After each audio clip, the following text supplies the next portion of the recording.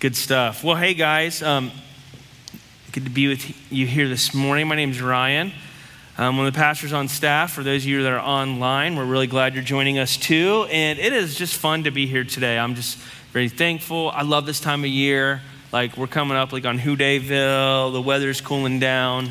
It's like, I don't know. It's like one of those things that you can take for granted. Like when I started losing my hair, I wasn't born like this. Sometimes my son will get mad at me if I'll say something about his hair. He'll be like, Dad, would you? I'm like, dude, I wasn't like born Charlie Brown, okay? But it's like, you don't think about, like your hair does a great job of doing three things for you that you can take for granted. One, it's sunblock. That's true. Two, when you're sweaty, it catches it. Yes. All right? And three, it keeps your head warm. So I like the fall because I don't really got to worry about any of those things very much for like about 3 months. So I'm very thankful for fall. Love it. The weather's cooling down after today. It looks like it's going to be good. So, well, hey, we're so glad that you're here today. Last week was a different week. Felt like the Lord really showed up in a powerful way. And let's just give the Lord a hand clap.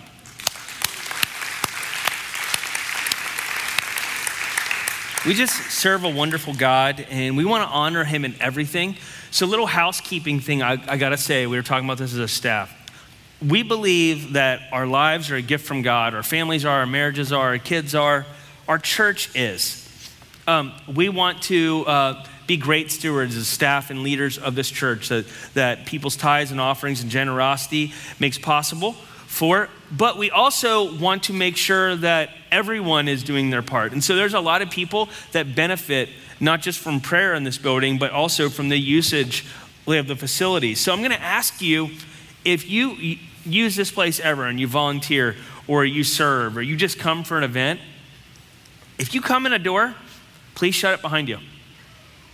If you make a mess, please clean up after yourself. Cleaning up after yourself is not leaving dishes in the sink for someone else to clean up. I know it might sound whatever, but it's just, that's just kind of grown up 101 stuff. I don't want my teenagers to do that, so we certainly don't want to just do it because we're having a lot of stuff pile up where people just kind of leave piles of stuff. So if you think about it, just please, if you make a mess, and I understand people forget things, but just make sure that you leave yourself enough time to clean up and lock up and turn lights out, because those are also being good stewardship. Because honestly, when we leave food out, there's things called mice. We have 14 acres of property, a lot of that's grass and wooded, and they can smell that stuff. So let's make sure we just clean up and are taken care of so we don't get little critters and guests for the winter. So next week, we're going to start a new series called Jesus Everything. Jesus Everything. A long time ago, we got just this upload from Jesus of what it looked like to follow him as disciples. And what's the kind of all-encompass life? We've talked a lot about up, we've talked a lot about in, we've talked about out. What's it look like when all those cylinders click together and on all thrusters, we go after Jesus with everything? So we're gonna be talking about that for 6 weeks. And I'm excited to start that next Sunday. So a long time ago, my wife got a prophetic word. She got a prophetic word from a man, and the word was, the counterfeit will come before the real. And I'm not gonna go into the definition of that for her, but that's a word that's kind of stuck with me. Just that little line, like the counterfeit came before the real. And before I came on staff here, I worked at a bank here in town, WesBanco Bank, and I was in the secured credit. And what we did is we had to take a lot of courses on stuff that has to do with banking regulations. One of the first courses I had to take was on how to distinguish real money from counterfeit money. How to distinguish real from counterfeit. And there's a bunch of stuff, like there's a security thread, there's a Federal Reserve indicator, serial number, portrait, there's watermarks, there's color shifting ink, there's a backplate number, there's check face plate numbers. There's all these different things on money that they put on there that the people who design money. So it's real because people try to counterfeit money because money's valuable. So there's a lot of bad guys out there. And the bad guys generally are a step ahead of the good guys. But like the good guys have gotten really good at making money that's hard to be duplicated without a Federal Reserve press.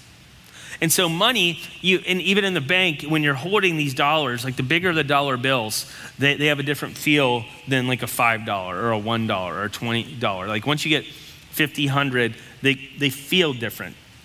And they're supposed to, because no one's counterfeiting $1 bills. No one's counterfeit. Every time my mom comes over, like my little girl, she'll give them a $1 bill. It's like, people are giving out $1 bills, but people, $100 bills, that's another story, right?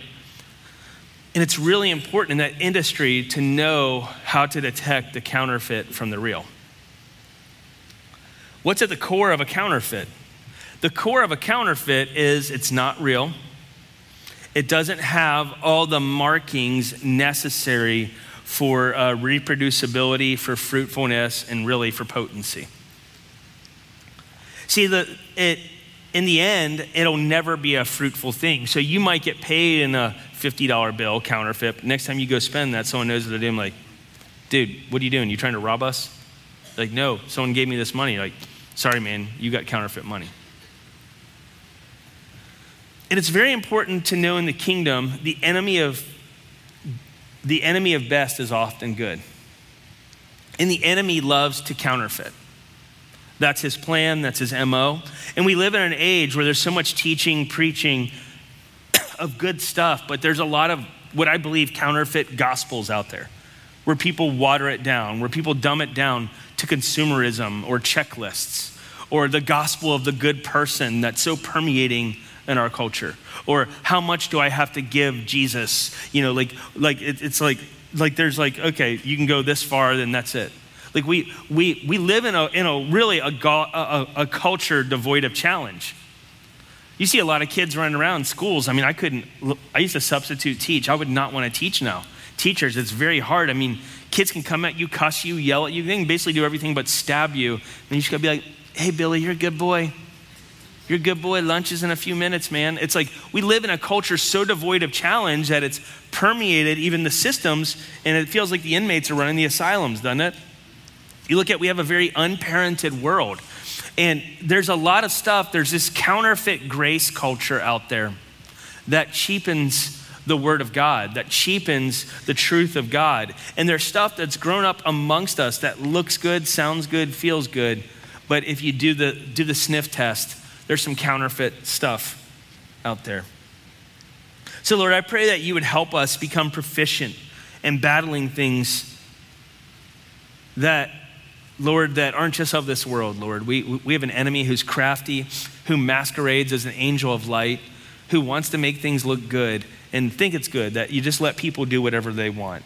Or people, if it feels good, do it. Or if it's just like, if that's like you gotta be true to your heart. All these things that sound good, Lord, but when we look at them up against your gospel, they're half-truth. So Lord, help us to be spiritually minded people that aren't so easily offended, but people who go to prayer and seek you in everything. In Jesus' name, amen. And like I said, so if the enemy of great is good, I think the enemy of truth is half-truth. See, the problem with the half-truth is a whole lie. And God treats them the same. So whether we embellish or we minimize or we don't ask, don't tell, we have a culture that really is not ingrained in telling the truth and being people of the truth, being people of integrity. And really, Satan was the first one to do this, right? Like Adam and Eve. Do you know Satan didn't tell Eve a whole lie? Because God said, the day you eat of that, you'll surely die, of the tree of the knowledge of good and evil. Well, Eve's like, we're not supposed to eat of that one. The serpent said to her, he's like, will you surely die? Basically like, today you'll really die. And she didn't physically die that day. So he kind of told her the truth. Like, you won't really die today. But what he didn't tell her is everything would start dying that day. That minute, everything would start dying. And it actually may have been better for her and Adam to just died that day. Because everyone after him had this proliferation of a sin condition that was way bigger than if they just fell off the wagon that day and, checked out. So he told a half-truth. a half-truth was a whole lie. And at the start of the garden, and so like the garden, it's an interesting place to start. It's where humankind started. And so Jewish society was a very agro society. It was an agro world. Really, it was an agro world up until about the first 20 or 30 years of the 20th century. We lived in a very agro-centric world. It wasn't really until the last 150 years that we've seen cities grow en masse like they have in the urbanization. So we've lived in a very agriculturally based world till, around the time of, like the kind of like the industrial age is when the world started changing and we became less agro and people started from scattered, more rural communities into more clustered cities all over the globe. And so a lot of the Bible is written with agricultural epithets or undertones or stories or imagery. And today we're going to read a story that's of that same vein. So the Bible starts with a garden and we're going to kind of read about a field or a farm today. If you've got a Bible, turn with me to Matthew chapter 24 and we'll read through verse 30 and then verses 36 to 43. Jesus presented another parable to them saying, the kingdom of heaven may be compared to a man who sowed good seed in his field. But while his men were sleeping, the enemy came and sowed tares amongst the wheat and went away. But when the wheat sprouted and bore grain, there also tares became evident. Next slide. The slaves of the landowner came and said to him, Sir, did you not grow good seed in your field? How then does it have tares? He said to them, an enemy has done this. Slaves said to him, do you want us to go and gather them up? Meaning, do you want us to go and weed this field? But he said, no. For a while, you're gathering up the tares. You may also uproot the wheat with them. Allow both to grow together until the harvest. And in the time of the harvest, I will say to the reapers, first gather up the tares, bind them in bundles, and burn them up. But then gather the wheat into my barn. Go to the next verse, verse 36. Then he left the crowds and went into the house. The disciples came to him. He is Jesus. So we read the first part. Jesus gave this discourse publicly, and then the next 5 verses, it's on to another thing. And then they jump back after that event, and the disciples said, tell us what this parable means, okay? And so he left the crowds and went to the house, and the disciples came and said, explain to us the parable of the tares in the field. And he said, he being Jesus, the one who sows the good seed is the Son of Man. Son of Man is a name he called himself. It's in Ezekiel, it's Daniel. It was this kind of prophetic name to the one who would be like a deliverer or like the Messiah of the world. And the field is the world. He says, so I'm the sower of the seed. The field is the world that I gave you. And as for the good seed, these are the sons of the kingdom. And the tares are the sons of the evil one. Sons mean sons and daughters. And the enemy who sowed them is the devil. And the harvest is the end of the age. And the reapers are the angels. So just as the tares are gathered up and burned with fire, so shall it be at the end of the age. The Son of Man will send forth his angels, and they will gather out of his kingdom all the stumbling blocks and all those who commit lawlessness, and will throw them into the furnace of the fire. In that place there will be weeping and gnashing of teeth. Then the righteous will shine forth as the sun in the kingdom of their Father. He who has ears to hear, let him hear. So the interesting thing about wheat and tares, we got a picture of it, that little picture, So wheat and tare actually look about the exact same. When they're growing, they're the same color. You ever seen like a puppy or like a little kid that when they're a kid, they got like blonde hair. Then when they're older, their hair's darker. Or like a puppy can, kind of change colors, or some animals do that. So when wheat and tares are growing up, they look the same.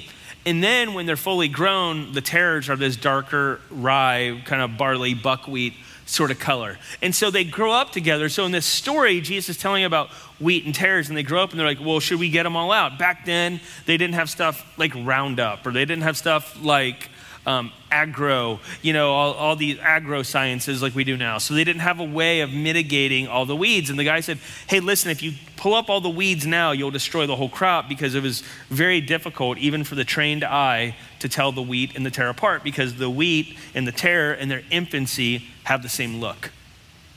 And so the tare was very crafty. It was a very crafty plan of the enemy to grow up alongside of the fruitfulness of this plant. And really, wheat's one of the most important things in the world. And let's not be confused.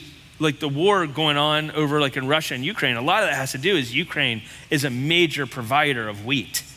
And so the world there's a lot of the world holding its breath, because the Ukraine is a big provider of things like wheat and gasoline and things like that. And so Russia, there's stuff going on. There's powers colliding where these two nations supply lots of grain to the world. And so those two nations really being cut off from the rest of the world is part of why we're seeing food prices skyrocket. Why things are going crazy is because they're suppliers of something elemental. Pretty much everyone in the world every day eats one of a couple things. They eat wheat or they eat corn. Wheat, beans, corn. Those are kind of the staple foods, and rice are the things that everyone eats. And wheat is eaten by more people than maybe any other product on planet Earth, I learned the other day. Wheat's in everything. And wheat is essential, especially to an agriculturally based society. Wheat it was elemental. Jesus calls himself the bread of life. And God provided bread for his children in the desert. God fed his children, and with constantly these isms about bread. And wheat and tares, like I said, look the exact same. And it was a staple crop.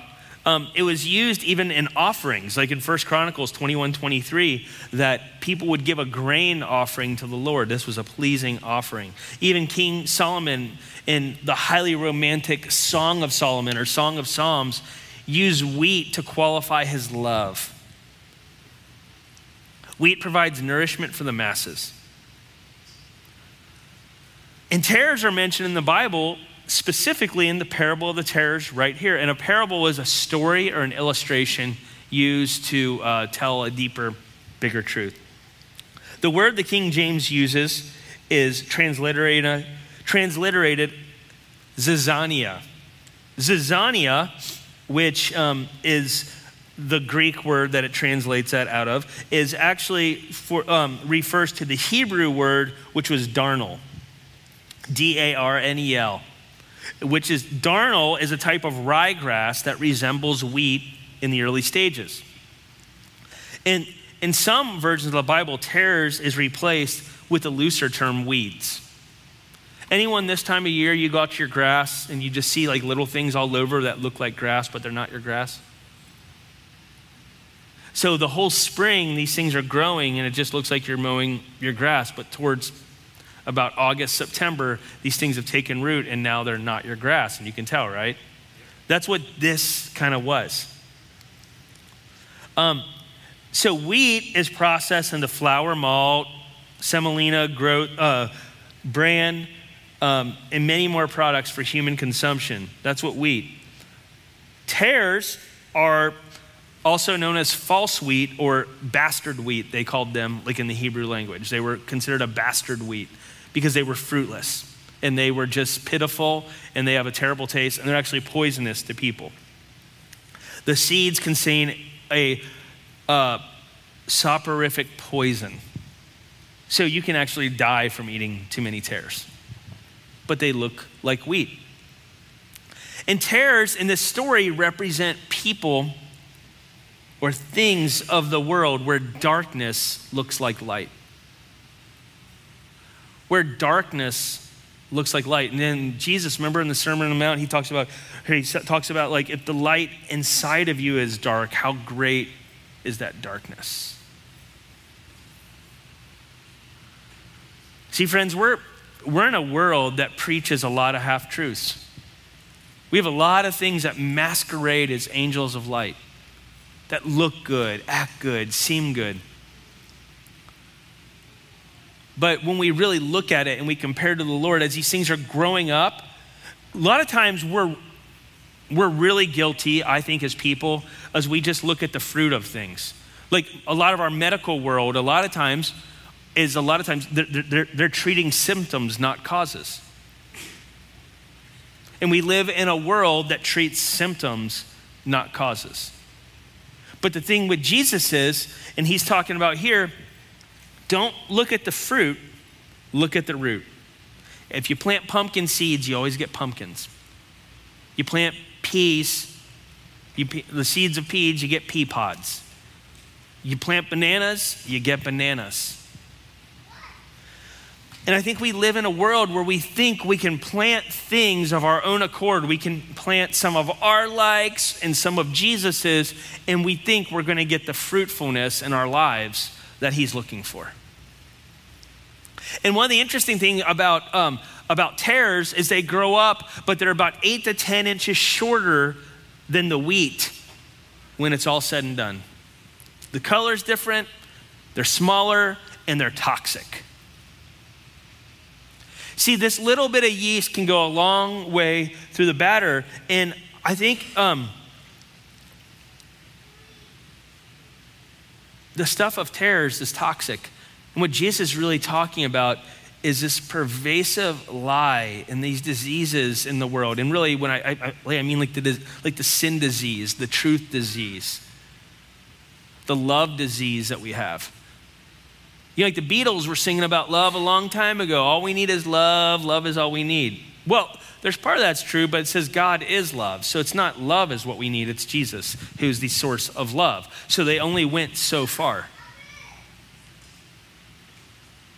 You know, it's like there's a lot of these things that go so far, and we have a world right now with all these movements that I've said before, are asking the right questions.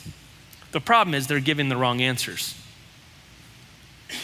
They're given the wrong answers. Some of the CRT and some of these other things that are out there are asking the right questions. They're just giving poor answers that aren't biblical truth. They're not giving biblical truth. And when you get that, you're always going to get, if we take worldly concepts and we try to apply them, and we try to take worldly doctrine and dogma and ethos and ways, and we try to apply them to the kingdom, we're always going to come up short. Because holiness is really important to Jesus, and holiness really just means purity. Purity doesn't mean, in a sense, like God, like purity means just unsullied, uncompromised, undiluted, nothing else added in. So what Jesus wants in our lives is this Jesus everything concept we're going to talk about is Jesus wants lives where nothing else is added in. And that might sound like a lot, like I got to give him everything. Yes. And it's not a got to, it's a get to. Because really, if you don't realize it yet, and if I don't realize it yet, that everything in my life is touched by the sin condition, we're blinded by this world. And maybe there's tares growing up in our lives that are going to overtake our crop. If you don't realize the way you parent, the way you grandparent, the way you work, the way you talk, the way you think, the way your family was, the way you invest, the way you spend, the way you save, the way you share, if you don't think every part of your life has the capacity to grow up in the darkness or is currently touched by the darkness, I'm sorry, we live in a fallen world. On the day we eat it, we'll die. And it wasn't just like we would die at that minute, but we are all several thousand years down the road. Every part of our world is broken. That's why last week, Nicodemus, how can a man unless he's born again? I can't go back to my mom's belly. She's 5'2", I'm 6'8". Like, how does that work? Jesus is like, dude, if you don't get this earthly stuff, you're never gonna get the spiritual life. But you have to be born again, meaning that old life has got to die, friends. If you want the life of Christ, if you wanna have your old life and be just like your friends or just like people in the world, those are the tares that are coming up in your life that are gonna choke out the life of Christ. And when Jesus comes at the end of the age, and make no mistake, he is. We will all, do you know everyone will face Jesus in one of two ways? We'll either face him when we naturally die, or he will come back before we die. And everyone will give an account for what they let him do in their lives. Everyone. And when he's going to look at it, he's going to say, were we wheat or were we tares? See, because like the fruit of tares is obvious. It's toxic.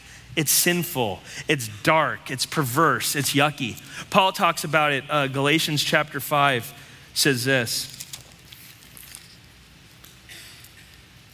Galatians chapter 5 talks about, so I say, let the Holy Spirit guide your lives. Then you won't do what the sinful nature craves. The sinful nature wants to do evil, which is just the opposite of what the Spirit wants, okay? And the Spirit gives us desires that are the opposite of what the sinful nature desires. These two forces are constantly fighting each other. Like everywhere in our lives, do you know, everywhere in your life that the enemy, no matter how sanctified you are, how long you've walked with Jesus, or maybe you don't know him, everywhere in your life, there's a real enemy who plants stuff around you, in you, through you, who wants to destroy the harvest of God in your life. He doesn't want you. He wants you to die on the vine or die before you get to the vine. Like he came to steal, kill, and destroy. He has no good intentions. There's a spiritual world that I think in a very empirical, rationalistic age that we've missed a lot as a culture. Because we can quantify everything by the scientific method, or so we think. That we've missed so much of this spiritual battle, and right under our noses, the enemy has been planting tares all over the place. All over the place. And the rest of it says this in Ephesians 5. He says these two forces are constantly fighting each other. So you are not free to carry out your good intentions. But when you are directed by the Spirit, you're not under the obligation of the law of Moses. Paul says when you walk in the Spirit, the law of Moses was that everyone is guilty. Everyone is guilty. You're all toast unless you keep the law perfectly. No one could ever do that. So here comes Jesus. Jesus breaks on the scene, is born of a virgin, part man, part God, grows up, lives a sinless life, dies on our behalf, and thus fulfills the law. Adam, the first man, was perfect because he was born from God, messed it up. Well, the second Adam, Jesus comes and Jesus fixes it. But the only way, Jesus says, unless you're born again, there's no other way to do this, Nicodemus. Unless we're born again, there's no other way. If you've heard of Jesus and you don't receive him, that's the wager. The sin of the Old Testament really is unbelief in God. The sin of the New Testament is unbelief in Jesus. And so when we don't believe in Jesus, we're going to be guilty. And part of believing in Jesus is taking his word truly, because he says, I am this. I am the way, I'm the truth, I'm the life. No one comes to the Father but by me. He says, I am Tanakh when he says that. When he was given that statement, John chapter 14, he wasn't saying that it wasn't some great evangelistic claim. He's saying, I am Tanakh. And that was and we learned this today, me and the kids. I showed them a video of the Bible Project, and it tells what the Tanakh is. If you've ever heard of that, it's the combination of 3 Hebrew words of the Torah and the law and the prophets. I think, I can't remember the words, so I'm not going to hack them up. My Hebrew is rusty, but it was like the combination. So Jesus was saying to the Jews, he said, hey, if you're looking for the answers, I'm the Tanakh. I'm the Word made flesh. I'm the way. That was a euphemism for the Torah. I'm the truth. That was a euphemism for the prophets. I'm the life. That was the history books. He's like the full embodiment of the Godhead lives in me. That's why he said, if you don't eat my flesh and drink my blood, you have no part of me. If you don't take all of me, not just the parts you like, you can't have this. Because the God who gave so much would not demand so little of us. And the rest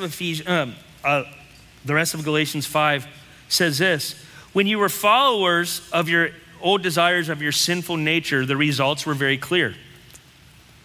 Sexual immorality, impurity, lustful desires, idolatry, sorcery, hostility, quarreling, jealousy, outbursts of anger, selfish ambition, dissension, division, envy, drunkenness, wild parties, and the like.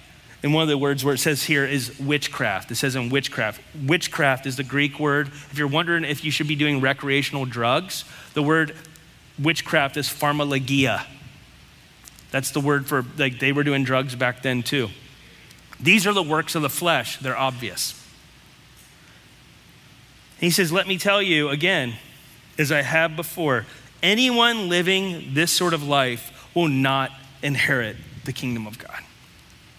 Why? Because it's the tares. Because we just think, oh, it's not a big deal. It's just now and then I'm going to do this stuff. I'm just going to look at a little crap on my phone, or I'm just going to, sometimes I just get angry. I'm an intense guy. Or, oh, it's just a woman walking by. I just gave her another look. Or, I don't drink that much. Or, oh, it's just a little hit at a party. It doesn't really matter. Or, that's my money. I earned it. I deserve that. Or, I was up late. I can really treat you however I want because I'm tired. Or, I just don't feel like it. I don't really want to work. I mean, there's like government handouts that I can get. I don't want to go to work. I'm different than everybody else. I shouldn't have to do that. All this stuff, this compromising, a half-truth is a whole lie. And he says, those who participate in this way of living will not inherit the kingdom of God. He says that you won't.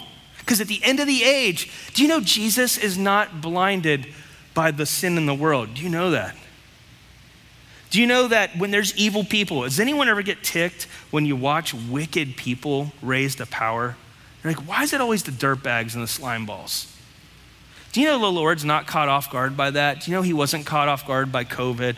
Do you know that the industries and the mechanisms and the machinations in the world, Jesus is not caught off guard by any of it, and he's not aloof either. But he lets things grow. He lets things grow. And he'll let stuff in our lives grow because he's never going to force us to love him back. He'll never force you to follow him.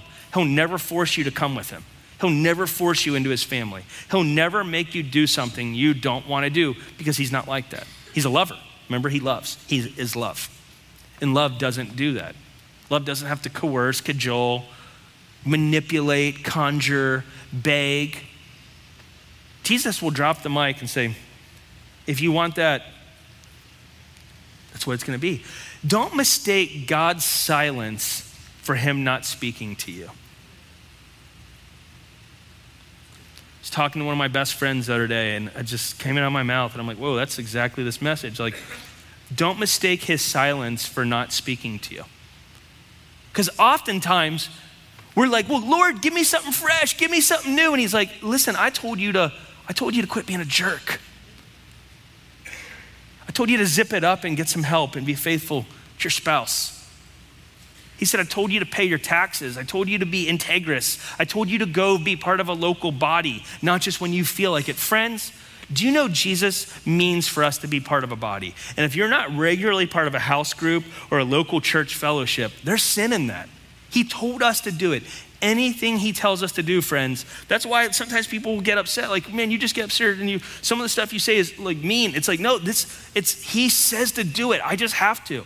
If I'm up here feeding a flock, and there's a lot of pastors out there, I'm going to call a lot of them out. There are watchmen on the walls who are giving people just big old cow piles of information that they think is the gospel. Because they don't want to tell the whole gospel. You don't want to tell this stuff. And I'm not some hero. Like, listen, I'm not a hero. I'm referring to the one that is, and I'm just obeying him. So if I got to talk about the love, I got to talk about the truth. Come on, Ryan. And if I got to talk about the grace, I also have to talk about the other side of grace if we don't choose to receive that grace. There's two sides of this coin. And it's not fun. It's not comfortable. It's even hard living it, isn't it? Like, listen, I'm not good at a lot of stuff in here. I'm not good at a lot of stuff in here. But I want my whole life to be surrendered to Jesus. Every part. He has jurisdiction to all of it. And if we're going to be a Jesus everything people, and that's the only way to do it. That's the only way. It's the only way to do it is all in. But listen to this. Anyone living that sort of life will not inherit the kingdom of God, but the Holy Spirit produces this kind of fruit in our lives: love, joy, peace, patience, kindness, goodness, faithfulness, gentleness, and self-control. There is no law against such things. Those who belong to Christ Jesus have nailed the passion and desires of the sinful nature to the cross and crucified them there. The same way Jesus went, that's our way. He said, unless you come after me and you take up your cross and you die daily, you can't be my disciple. And the thing about tares are easy to tell. If you're wondering if someone's a godly teacher or someone worth investing in, if it's a person in the kingdom that you want to lead you, maybe a disciple maker, here's the thing about tares that are real obvious. Tares are disobedient to the word of God. They'll constantly make excuses. Oh, that's for them, or oh, I'm not there yet. Maybe I'll be there someday. Maybe I'll come. That's a tare. That's a tare. That's a disobedient life. No one's perfect, but people, you know what I'm talking about. Maybe you're one of those people, or maybe you're around those people. People who are constantly regurgitating excuses of why they can't obey. Oh, well, if you were married to who I'm married to, you'd get angry too. Jesus says, he doesn't say depending on who you're married to. He says, don't get angry. Don't in your anger, don't sin. Don't be rough. Don't be cruel. Don't be a name caller. Don't be sarcastic. Don't mistreat people. These are the things. And then what he says is do, not just don't. He says love the people around you. All right. I've got more than enough for you to love the people around you. I've got more than enough for you to receive all I have. I've got more than enough for you to walk through that hard situation you're in faithfully and bear the fruit I've called you to. Because I want you to be a wheat, not a tare.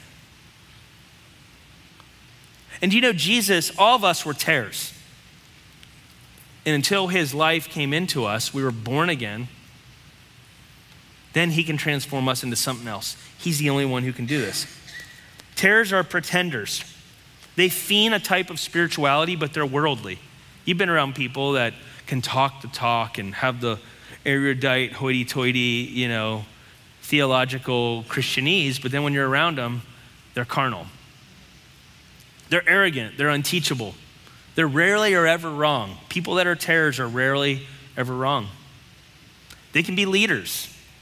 They can be great people that seem like God's put a lot on their shoulders. Because they grow up amongst the wheat and they're almost as tall.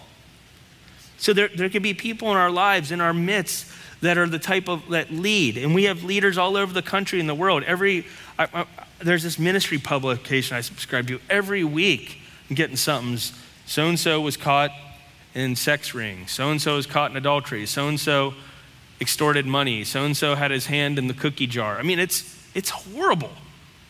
People can grow. You can be a leader and you can be influenced and have this toxicity mar your leadership, your legacy, your family.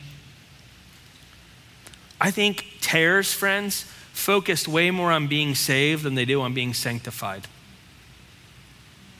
The Bible says way more on being sanctified than it does on being saved.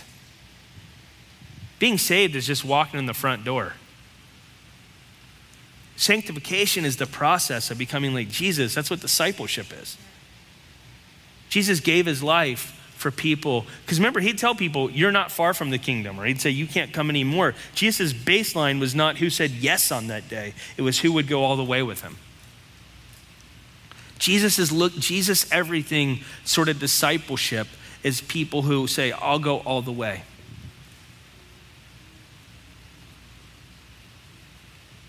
And a lot of his word doesn't tickle our ears. And I'm not saying that's all got to be hard, because it's glorious. Like the fruit of the Spirit is love. It's joy. It's peace. It's patience. Like when we say yes, when we say no to the stuff that's encumbered us, and we say yes, how about an anxiety-free life? How about a life where you can lay your head down at night and your head's not going a million miles a minute? Or how about when you used to be violent and angry, now you're like, you can just have the calm of an angel? Or how about maybe where you used to be stingy, you can just live like this? Like that's the fruit of the Spirit. So he's not just saying say no in a vacuum to all this stuff. What he's saying is say yes to. And the reason alcohol, drugs, that he would not have us be into, and I'm not against alcohol, but drunkenness is a sin. Okay, let me distinguish there. The reason he doesn't want other things controlling us. He's like, let me have that wheel. Watch what I do if I control that part of your life. that you've kind of medicated with that thing. Watch what I do when I have that. Maybe out of that very thing you've been trying to hide, watch how I shine through it, where it was deplorable, embarrassing. You covered it, you stood on it, you buried it. He's like, maybe let me shine my light on it and watch what I do, and watch what looks like a put down becomes a platform. That's what God wants to do in our lives. So the things that he's calling us to say yes to, we can never get to if we don't say no to worldly desires. We can't. Because he says that the wheat and the tare at the end of the age, he'll bring the sickle and he'll come over it all.